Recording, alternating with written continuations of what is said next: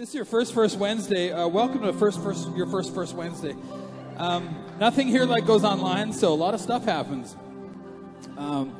We just want to say that whatever happens at First Wednesday stays at First Wednesday.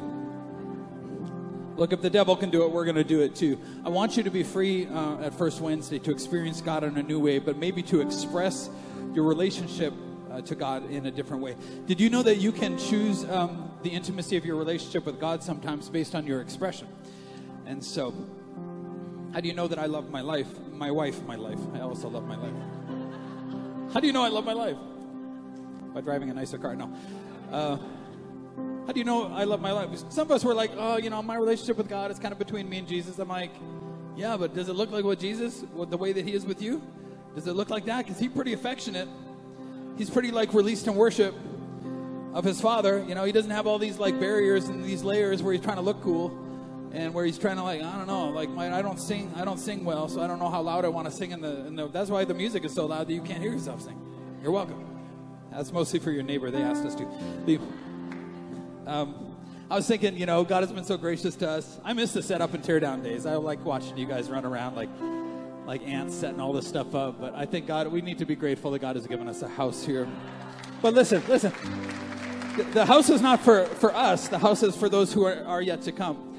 And some of you are new to this house. And so we just want to say welcome to Venue Church. It can be a little bit about you, but not a lot. Because your life is going to be, that's part of our expression with our relationship with Jesus is when you are bringing somebody here that needs Jesus, or at least risking rejection by asking somebody at work, why do you think you work where you work? I know you don't feel super fulfilled there. You would if you started bringing people to church. You are there because you might be the only one there and the only chance that they have. So you got to start looking at your life a little bit differently, I think. Hey, we have an exciting weekend coming up. I don't want you to miss it. Nathan Finocchio is preaching here on can I get this mic up a little bit, Tyler? He's preaching here. He's a bit ridiculous. You're going to laugh. I just heard him speak a couple of times. He was pretty funny. So, and he's a huge Liverpool fan.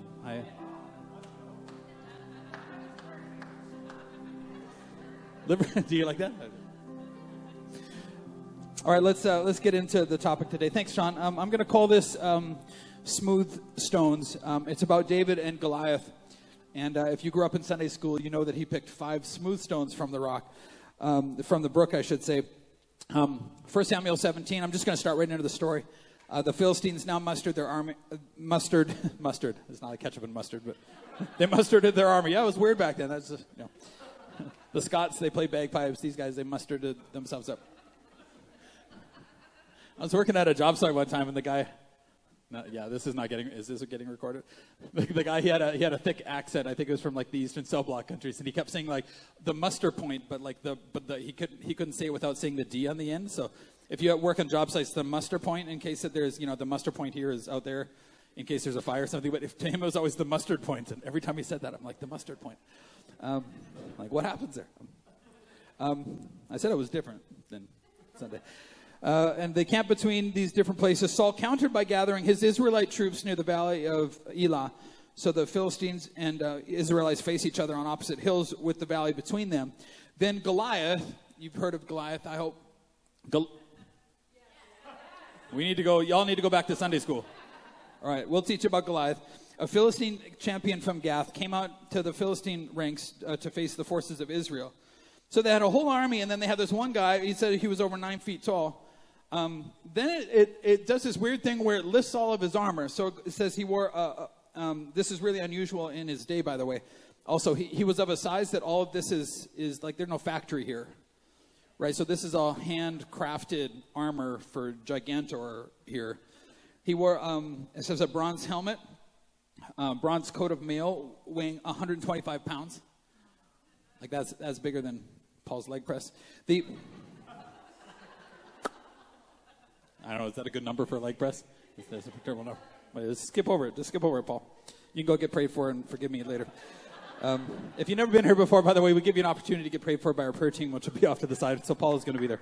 125 pounds, more like 125 kilograms. I don't know what a leg press is. Anyways, So it goes through listing all of this, his tech that he had. He also wore bronze leg armor, and he carried a bronze javelin on his shoulders. The shaft of his spear was as heavy and thick as a weaver's beam. And that's heavy, everybody. What's a weaver's beam? I don't know. Okay, but get this. His iron spearhead weighed 15 pounds. So, like, you got that at the end of a weaver's beam, and you're going to, like, throw that. I could tip that over. So if you were there, that would be dangerous for you. But that's, if you were like any ways away, if you literally happen to be on this thing, and move it off the table. Okay, but this guy could probably throw it. His armor bearer walked ahead of him carrying a shield. So he had so much stuff on, but then his armor bearer, so now there's two of them. And now, I know that what you face in your life sometimes, or maybe what that person at work is facing right now, seems so big to them and has so much tech. What you maybe don't know is that Israel is not allowed to have any metal.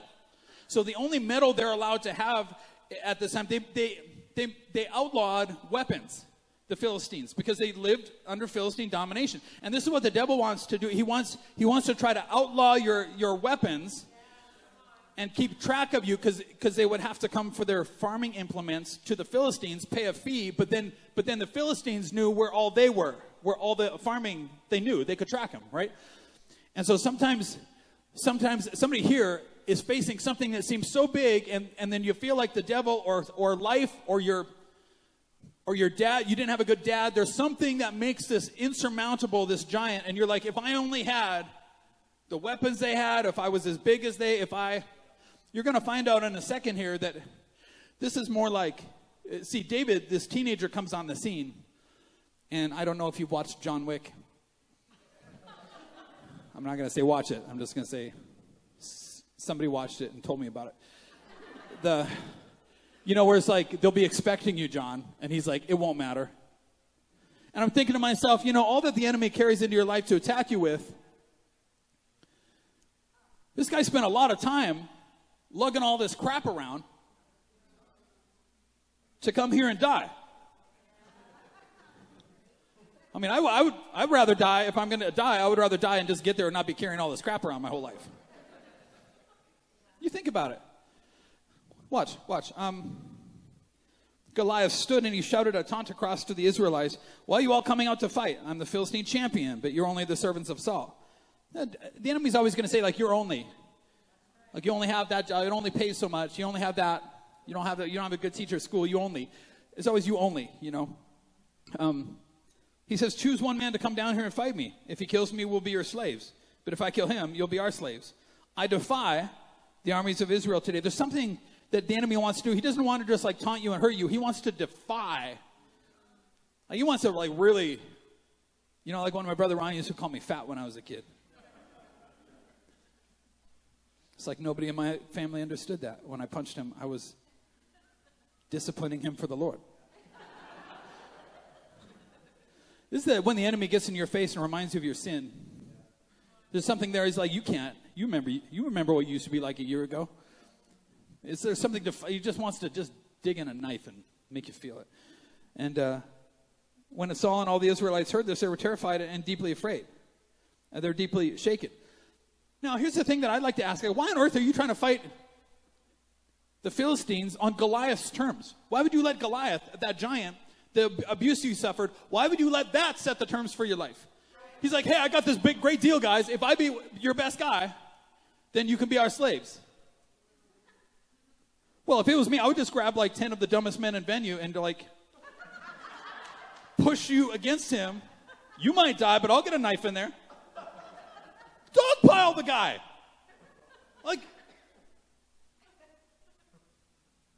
come on, church, just lean in. Lean in, lean in, lean in, lean in. Whatever you're facing is not stronger than all of us. It's never stronger than all of us.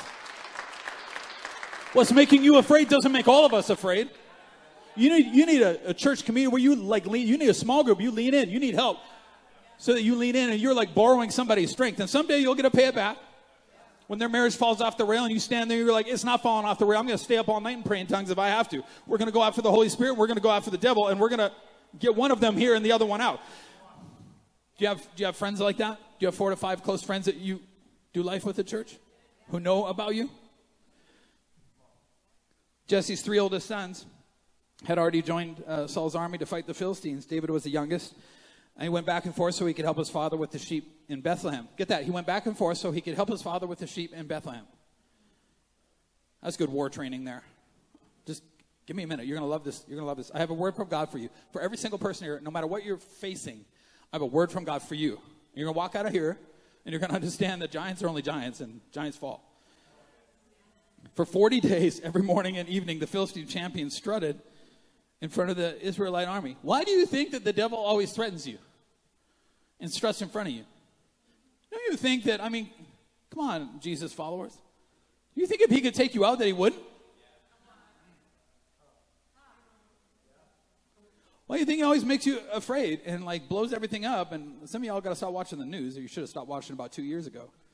Blowing all this stuff up all the time. Why do you think the devil's doing that? Because he can't beat you in an open fight. Because he might wake up the church behind you. And you don't want that. That is good. Thank you, Arwen. You're the one who loves me. I love you. You're my favorite kid. David's brothers were with Saul and the Israelite army at the valley of Elah fighting against the Philistines. So David left the sheep with another shepherd. It's interesting they had another shepherd. I'm just reading this like I read it for the first time. You ever read through the Bible and you've read it 20 times and then some of you haven't and you ought to read the Bible? I'm reading this and I've just said with another shepherd. Isn't that interesting? It's like when my mom wanted me to do the dishes. If there was any other dish doer there, I would leave the dishes with them. I would die in battle first. But here, with another shepherd. He keeps going back and forth. I'm going to show you that the war is not here. That's not where David learns to fight. He could have left them with another shepherd, but he keeps going back to the sheep. He arrived at the camp, though, because his dad sent him, just as the Israelite army was leaving for the battlefield with shouts and battle cries. There's 40 days of battle cries. You ever think about that? 40 days straight of going out and shouting and stuff, and then one guy gets up and talks, and then everybody okay, see you guys tomorrow. And you're just trying to work yourself up, right?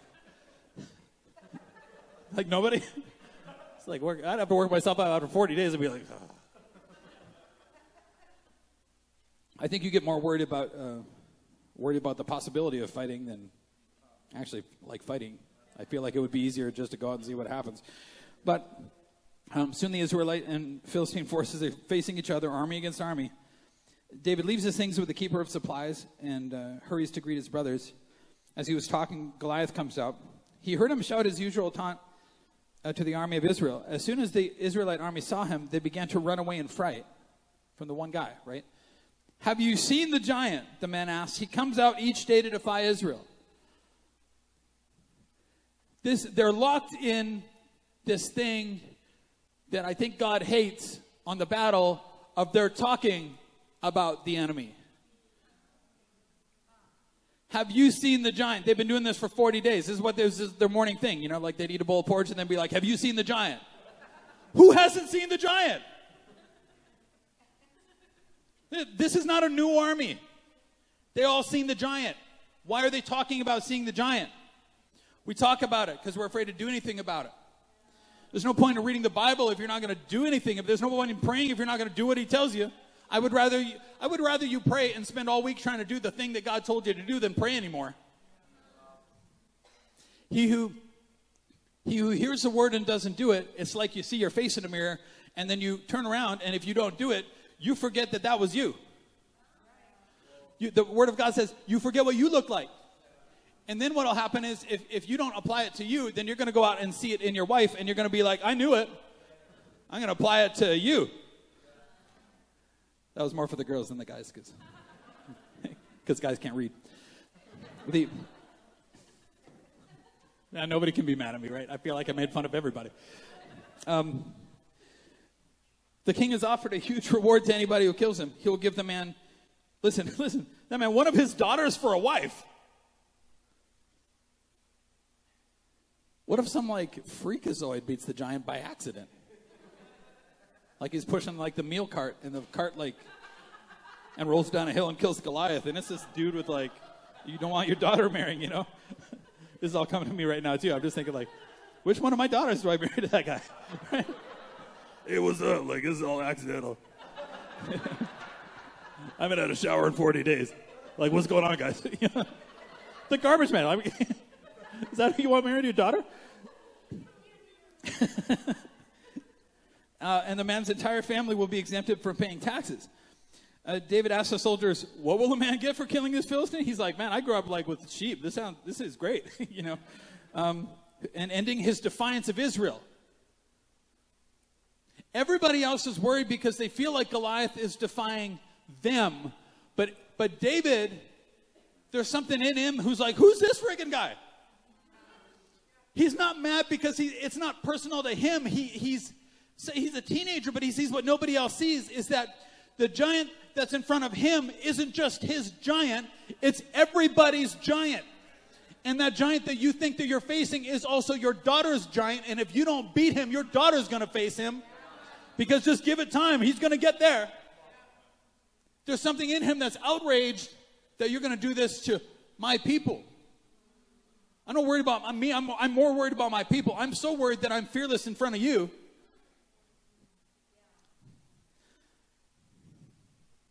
Who's this pagan Philistine anyway that he is allowed to defy the armies of the living God?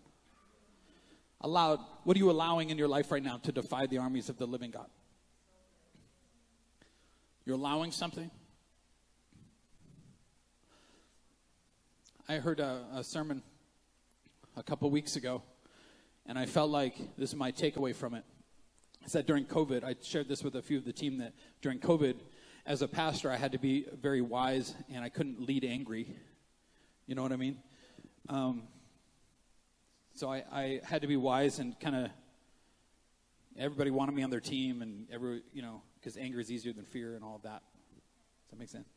Fear is scary because it takes all your energy, and then you're left with like sadness, and nobody knows how to feel that anymore, right? And so you get angry. Then it brings energy, and then you get this weird angry energy, and you can get a weird energy from unforgiveness too. By the way, unforgiveness brings this weird energy. You like take that person out and rehearse all their hurts, and then like beat them up in your mind, then put them back in the box, and be like, "I'll see you tomorrow." I'm gonna take you out and beat you again tomorrow. He turns and, let me finish the thing. So, you know what started this church, though? Our family was facing a giant that was destroying our family. My wife and my daughters and myself. And the people that came with us. I mean, it was trying to get to everybody and destroy us, and in a very harmful and hurtful way. And what started this church, I remember the day that I said out loud, now you got to be careful when you say this. It better be God saying it through you. But I said to the devil, if you can kill us, then kill us. But anything short of that, why don't you go to Airdrie and get ready for us, because that's where we're going. And I realized when I was hearing the speaker say, like, yeah, the last 2 years we were kind of in this weird place where we had to be, whatever. But he's like, I think we got a little risk adverse, and I realized I need to go back to the. So this baptism, like I was crying, you see me crying and stuff. I was angry again at the devil. I was angry that what he took from you.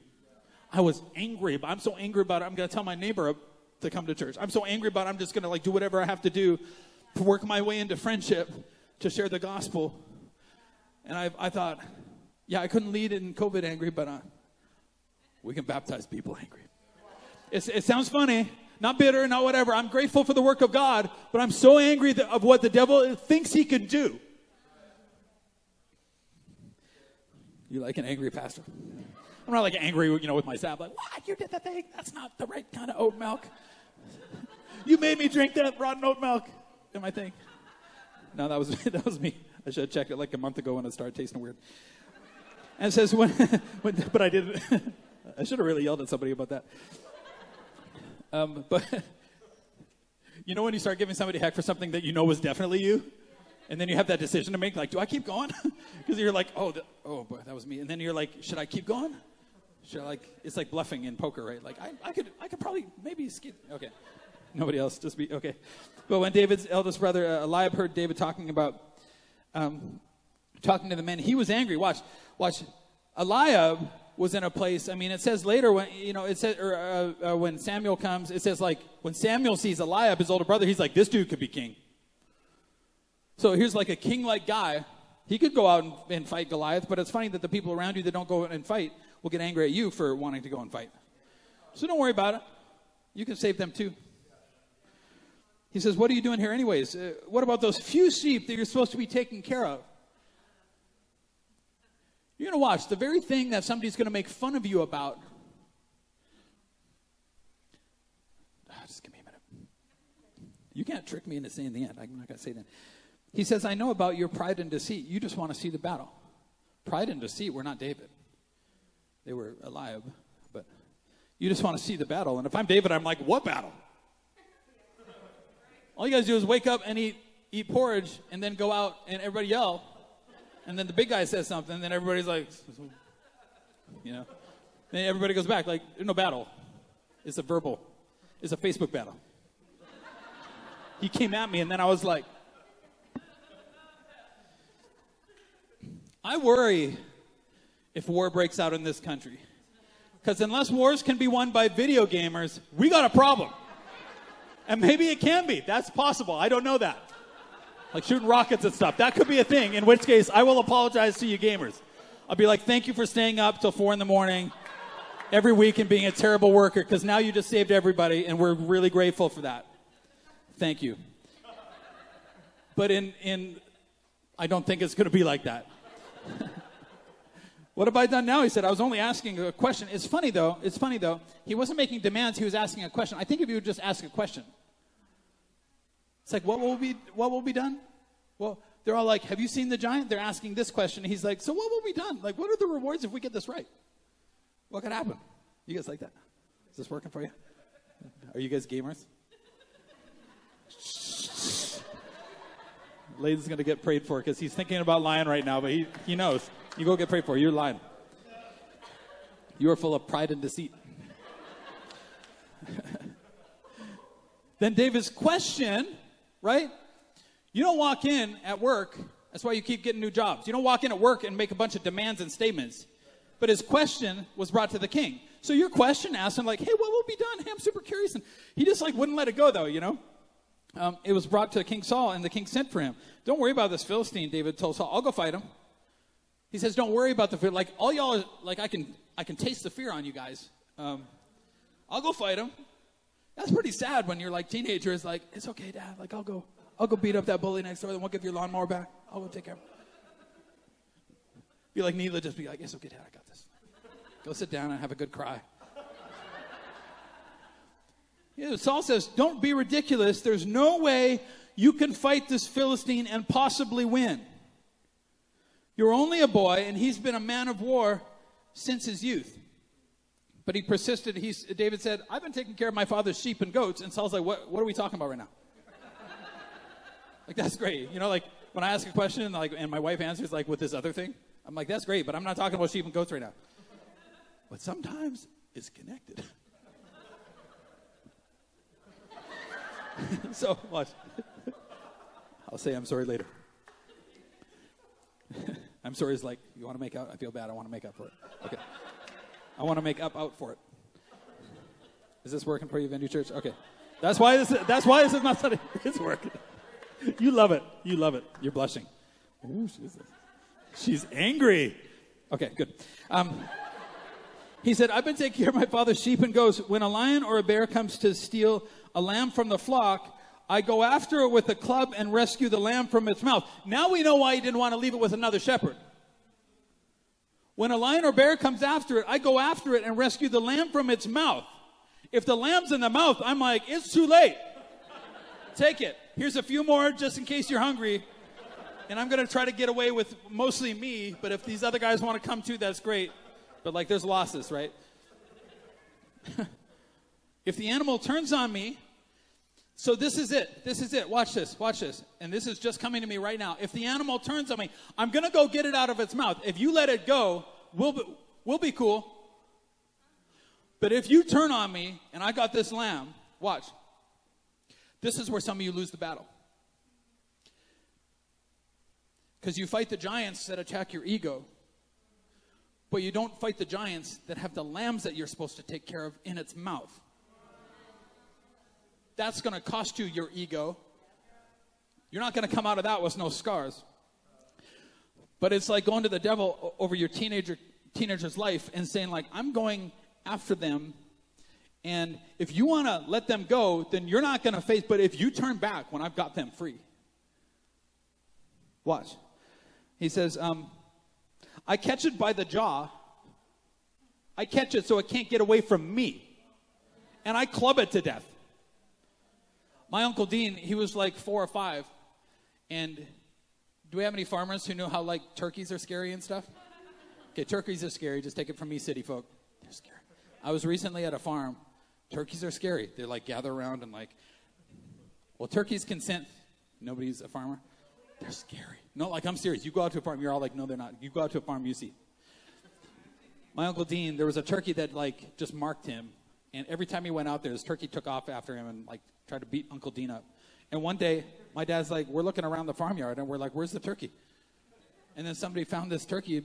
Dean walked out there one day when nobody was around. My Uncle Dean, he made a club about half his body length and just, like, walked out there, beat the thing to death, and threw it in the bush. I'm like, did Grandpa get angry? And he's like, well, he kind of solved the problem. Listen, why are you looking for somebody else to make a club for you? Why don't you make your own dang club? Don't walk out there into your own yard, into your own house, and beat the devil to death. I mean, come on. Just a turkey. This is so good. All right. You know what he's saying? He's saying the Lord who rescued me from those things with sharp teeth is going to rescue me from this thing. Saul finally said, all right, go ahead, and may the Lord be with you. May the Lord be with you. Well, he didn't need to be with Saul because he wasn't going anywhere. Some people in church are like, oh, Lord, fill me, fill me. I'm like, for what? You're not doing anything. When you say, like, Lord, fill the person beside me who's actually doing stuff, who actually is on the dream team, who actually gives money to the church so that we can save people forever. You know, like, why don't you pray for them so that they can be filled? Why don't you carry their stuff around so that they can fight the devil? I mean, at least do something that you're in proximity to the fight, right? Is that good? Is that convicting? I'd rather carry somebody's sword who knows how to use one. Be like, hey, just tell me when you need it, you know. I'll make you a sandwich. You need a sandwich or coffee. I'll just make sure that you're fueled. Then Saul gave David his own armor, a bronze helmet, here we go again, and a coat of mail. David put it on, strapped the sword over it, and took a step or two to see what it was like, for he'd never worn these things before. He goes, I can't go in these. I'm not used to them. So David took them off again.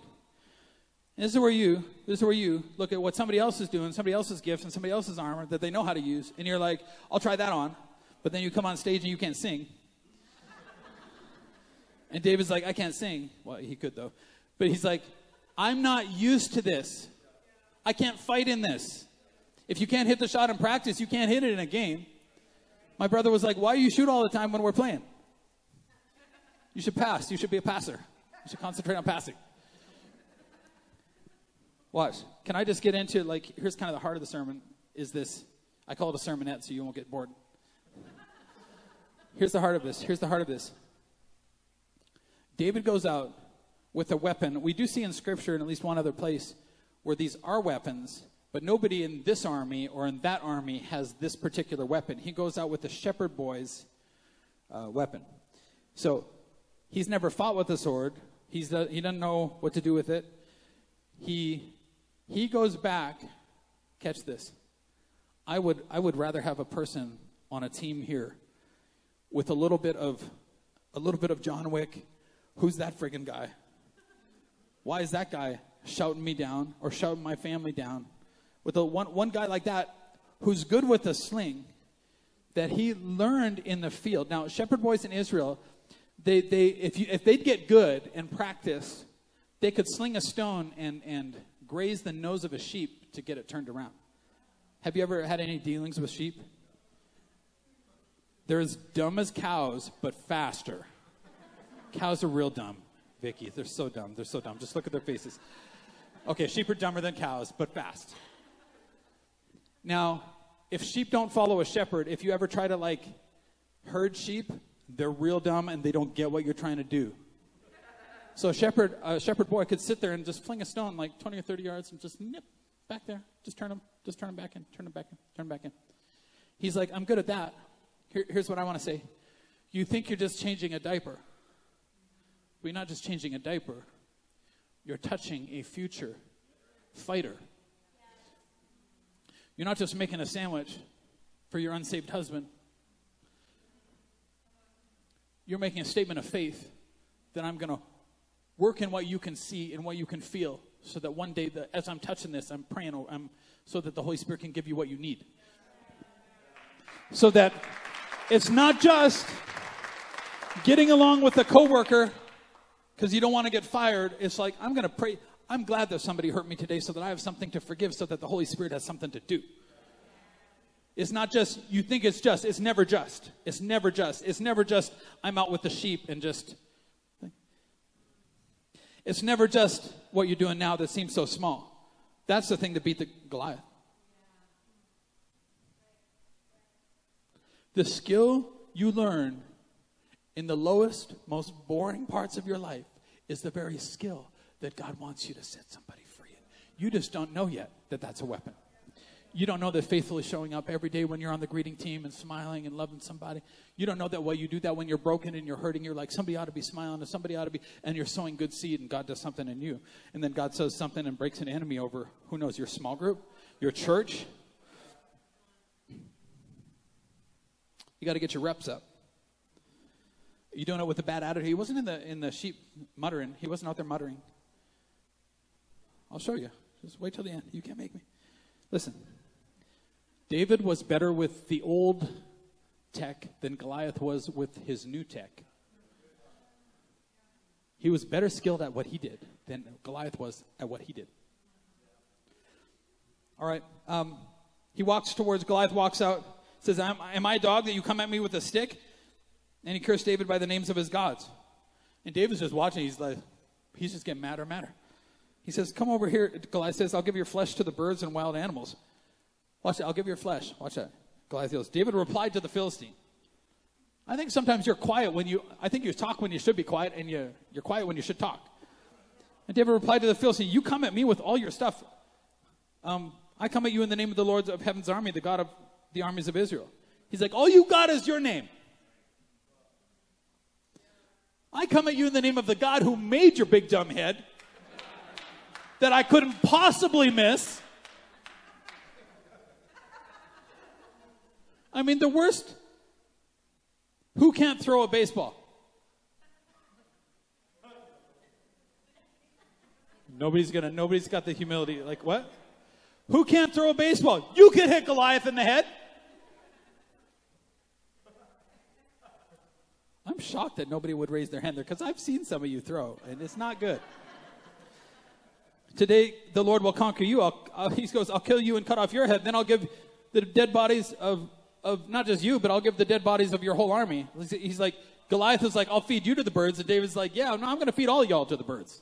Like, I get it. You were right about that thing, but it's going to be you. A curse without cause shall not alight. Who cares what somebody said about you if it's not true? Who cares? It can't land on you unless you take it and start thinking about it and won't forgive them. Then it might. And everyone assembled here will know that the Lord rescues his people, but not with sword and spear. This is the Lord's battle. He will give you to us.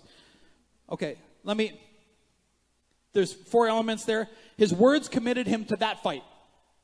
He committed himself to that fight. Your words might commit you to activities that you shouldn't be in, so that when it comes time to fight your battle, that you don't fight there. His words are like, this is all I'm doing right now. I have nothing else to do. Goliath, I got nothing but time for you right now. Some of the problems in your family won't get solved because you're not spending the time it takes to solve them. Solve them. Who cares about golf if your marriage is falling apart? Fix it. Get to it. You're welcome, ladies. All right. There's so much stuff I want to say in here. He recognizes reality. He's like, I see all your stuff. My head's not in the sand. I see it. The third thing is he promises annihilation. He's like, no. I'm not making a deal with anything you got. I don't want to be your slave. I don't want to be your water boy. I don't want to be anything. I don't want to carry that stupid shield around for you. I don't want to do any of that. And the fourth thing he does, some of you, you got to go for everything in your family. Like, look, I'm not saying that everything always happens that works out for you. I'm just saying, well, why not go for it all? Like, promise the devil annihilation. And the fourth thing he does is he gives the battle to the Lord, but he also gives its spoils to the Lord too. Some of y'all, the Holy Spirit told you to say something to your husband, and you say something, you're like, and everything turns around, and you're like, I'm such a brilliant wife. And the Holy Spirit's like, what? You never would have thought of that. Give the spoils to God. All right. He moves closer to attack. David runs out to meet him, takes out a stone. Oh, did I miss the part where... did I take that? Oh, he picked up 5 smooth stones from a stream. I missed that part. That's like the most important part of this whole thing. He picked up 5 smooth stones from the stream and put them in his shepherd's bag. Then, armed only with his shepherd's staff and sling, he started across the valley to fight the Philistine. All right, I'm bringing the plane in for a landing.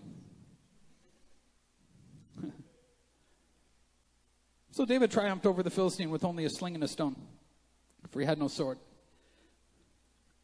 Then he ran over and pulled Goliath's sword out of his sheath. That probably took him a little while. But he's got nothing but time now.